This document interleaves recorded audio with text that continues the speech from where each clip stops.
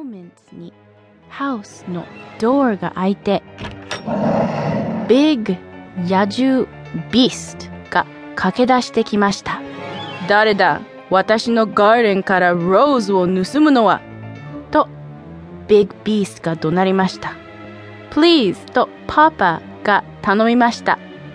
長いトリップの後でローズをギフトに持って帰ると私のダーターに約束したのです。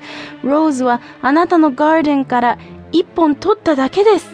それでも泥棒には違いないとビッグビーストが言いました。お前のダーターを6日後の昼noonまでに連れてくるなら命は助けてやろう。ダーターは一生ここで暮らすのだ。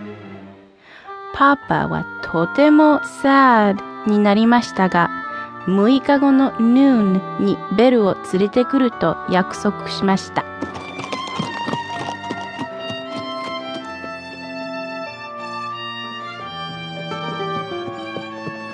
ハウスに着くと、ダーターたちが喜んで迎えてくれ、パパは一人一人にギフトをあげました。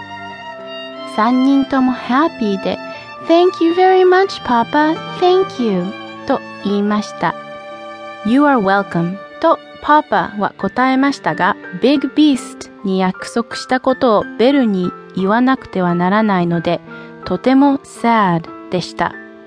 愛している。I love you. お前にはハッピーでいてほしい。でも、これから話すことを聞いておくれ。